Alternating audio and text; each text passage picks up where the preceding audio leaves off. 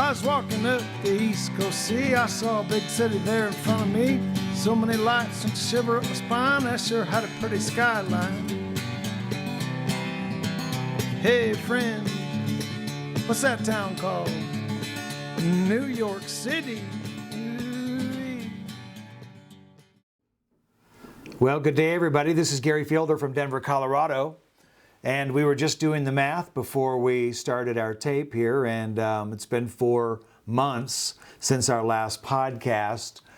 And I must say that personally I've been busy during that time, and a lot of that I'll explain during this podcast. But the big thing is that 4 days after our last podcast on May 27th, the 10th Circuit came back into our class action case against Dominion Voting Systems, Facebook, CTCL, and others, and affirmed the trial court's dismissal of our case. Now, not the sanctions element. That's still on appeal in another case number. But the original dismissal of the case. And of course, I was devastated by that. I was hopeful that the the 10th Circuit would go into an analysis of 1983 and the difference between an injunction and a request for damages. But no, in fact, the 10th Circuit sort of doubled down on what the district court said, which was that our claims are a generalized grievance. Now, you could talk to lawyers and judges about these legal concepts for days, weeks. You could make a semester-long course out of it. However, as complex as these issues get, this is relatively simple.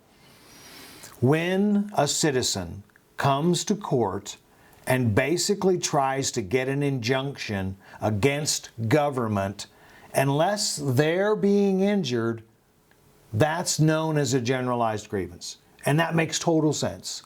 If you just didn't like the way your government was spending money or functioning, or often you hear citizens say, the government's not following the law, the school board's not following the law, you could file a case. Now, maybe if you had a student that filed a case on her own behalf with her parents, maybe that person would have standing.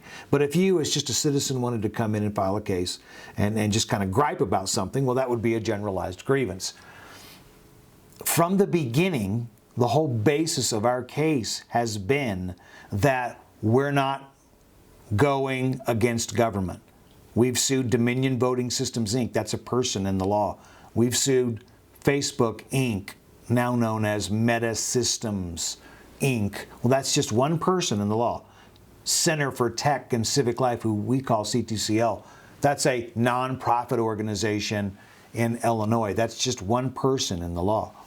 So when those persons become state actors, and how many times have I said this? About 1 million times. When those private persons become state actors, they're still not government. They're performing a public function, and they're acting as a state, thus the term state action, but they're still not government. You're not voting for them.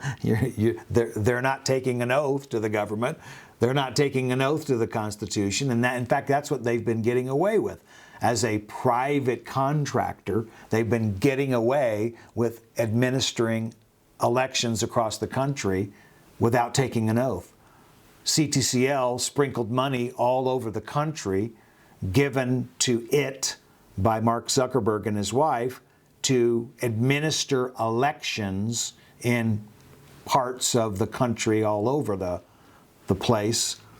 And they're not government. They weren't under oath. They didn't take an oath to the government, but they were, in essence, participating in the administration of an election, which is state action.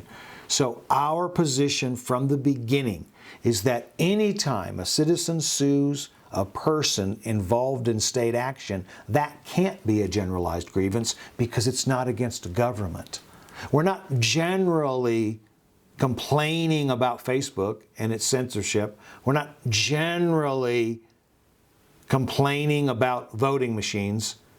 They don't work or they're not reliable. No, this has everything to do with an election, a 2020 presidential election that happened in time and space, where real actors interacted and burdened the rights of our clients. So, by the 10th Circuit finding the case a generalized grievance, that just, deflated me. And I thought, you know what? I am not going to do another podcast until we get our petition ready for the Supreme Court. I'm just not going to do it. I'm not going to do another podcast and sit here and grovel as to why we lost this appeal, saying, oh, and we're going to go to the Supreme Court. And then if we weren't able to get it together for some reason to look like a fool, we just weren't going to do it. So we filed our petition for writ of certiorari on behalf of our original 8 clients against Dominion Voting Systems, Facebook, now Meta Platforms, Center for Tech and Civic Life, Mark Zuckerberg and Priscilla Chan. You can get this online. It's at the website, dominionclassaction.com, and there's been some articles that have been written. Although, as always, you don't hear a lot about what's happening in the case from any mainstream media unless it's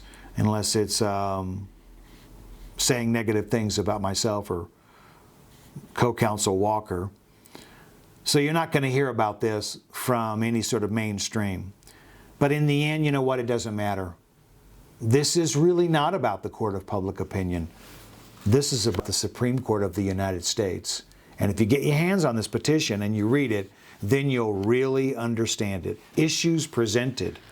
Whether citizens have standing to sue private persons engaged in state action for relief under 1983 for deprivation of their right to vote for President of the United States, freedom of speech, equal protection, and due process.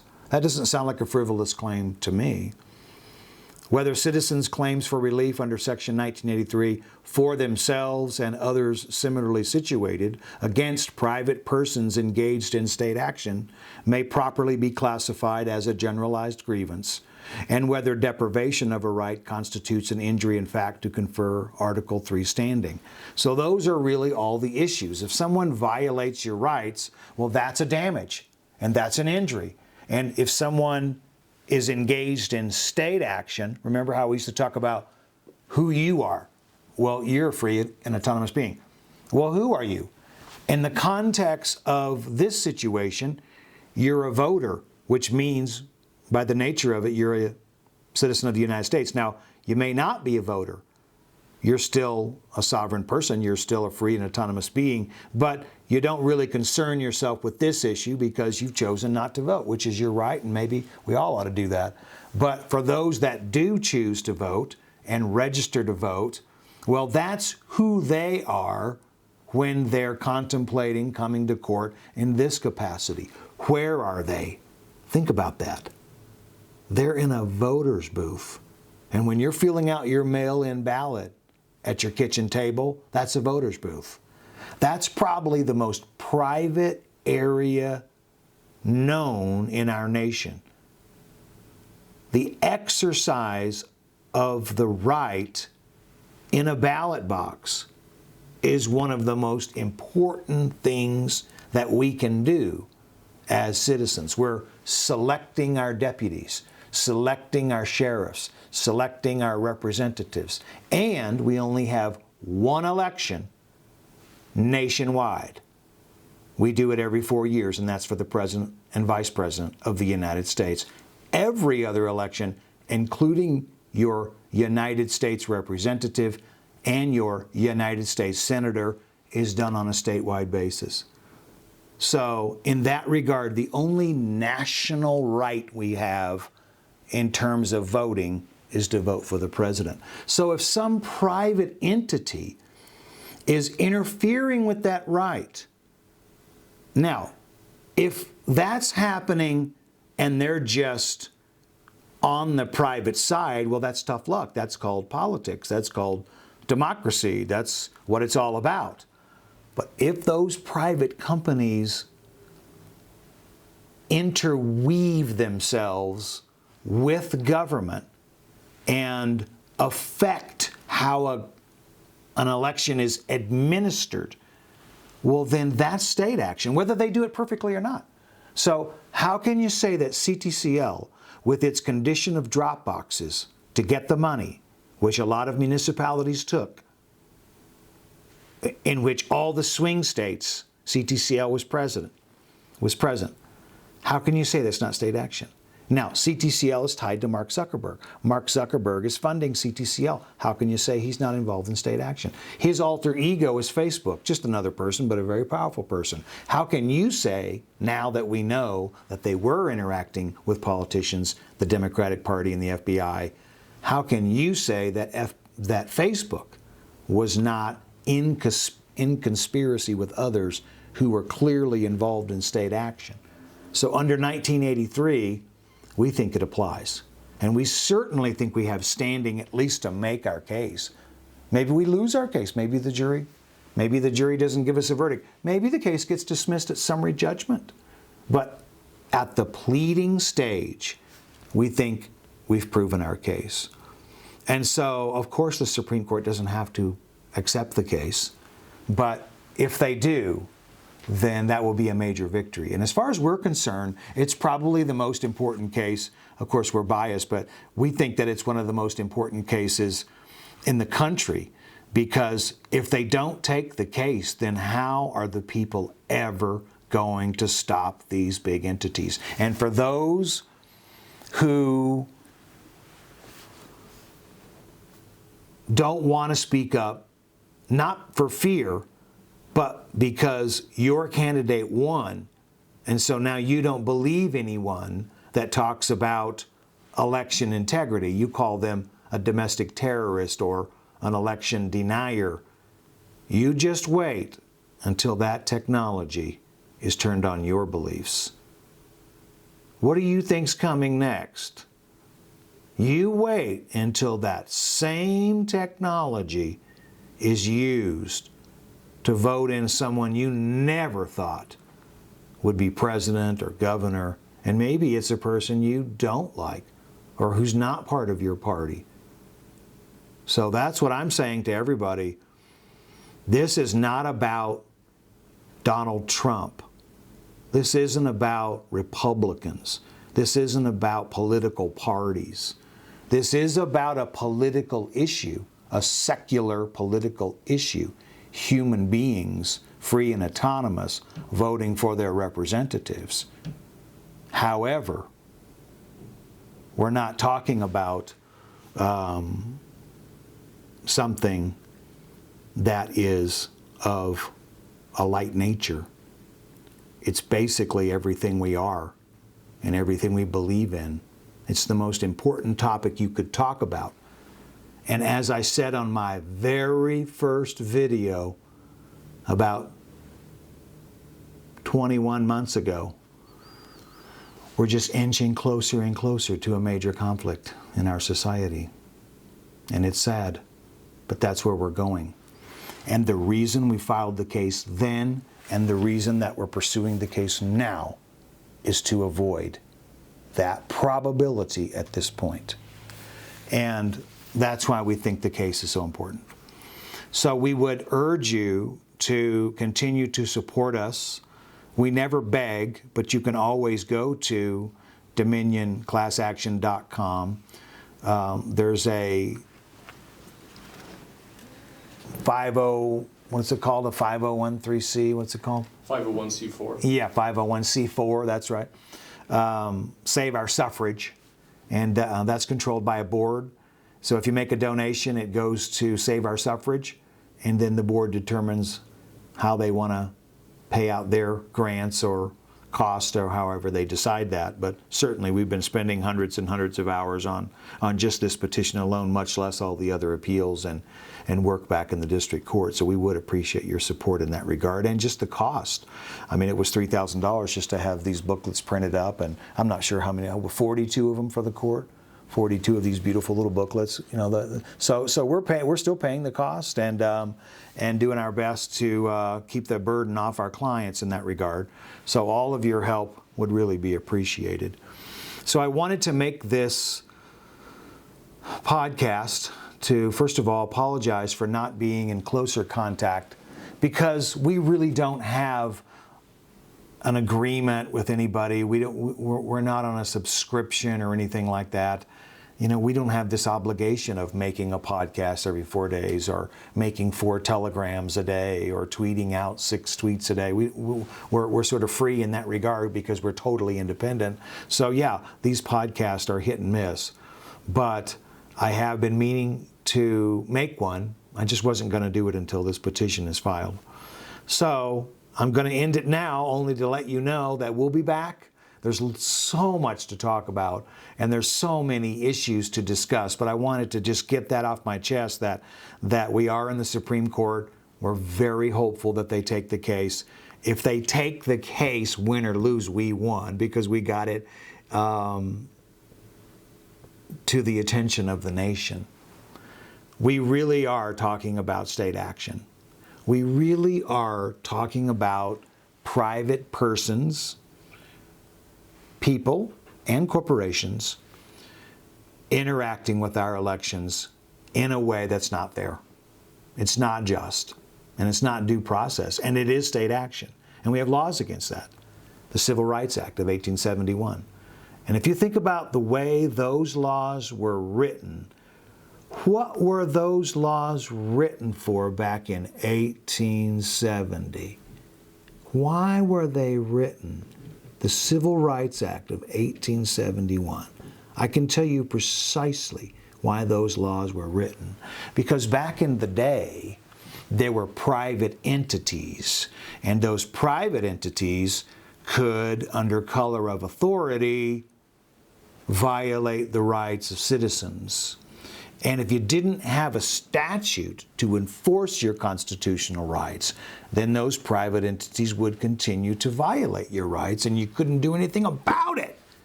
You could try to do something with your government, but how are you going to stop these private entities engaged in state action under color of official authority?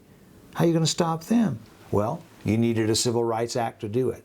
That's why the district court is so wrong and the 10th Circuit is so wrong. Without this ability, there is no Civil Rights Act. Oh, maybe you can sue a detective, and okay, well, they prohibited my speech at a college event. I can sue the dean or something. No, this is what it was really meant to do, to stop not just government actors from unlawful search and seizure or violating your First Amendment rights, but to stop private companies bigger than the regular natural person, bigger than you and me, put it that way. The only way to be able to stop them is through government, but when they don't do their duty, through the Civil Rights Act. So that's why it's so important for the court to take the case and to reaffirm that, yes, people can come to court and sue these big entities without being mocked and sanctioned. So we need your support, and we're going to be doing more regular podcasts now that I'm in a better mood and back on track. So as I always say, thank you for hanging in there with us, and we'll see you soon. Thank you. A message from Save Our Suffrage. As you might remember, we are a 501c4 nonprofit organization, also doing business as Dominion Class Action, which was founded by plaintiffs and supporters like you. I speak for the team when I say that we are proud to bring you the Fielder Principle podcast and to share with you a message of peace, hope, and unity for the nation. It is all of our duties to respond to these attacks on our nation by peacefully advocating through the courts and legislatures for your constitutional right to vote, to organize grassroots activism, to peacefully defend every voter's civil rights, and to further educate and empower yourselves and every citizen of this great nation with the tools of justice and peace that each of us require to save our suffrage. We are extremely grateful for the continued support from you and so many other people who believe in working towards a fair and honest society where every vote is respected and treated equally under the law. Thank you for hanging in there with us. We will keep you posted as we continue this important work to save our suffrage and the work of Dominion Class Action. To all my fellow American heroes, the age of freedom has just begun. Be at peace.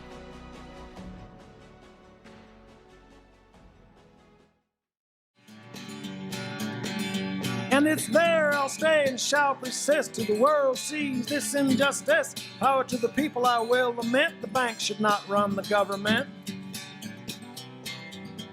Yeah, I better be prepared to stay there for a while.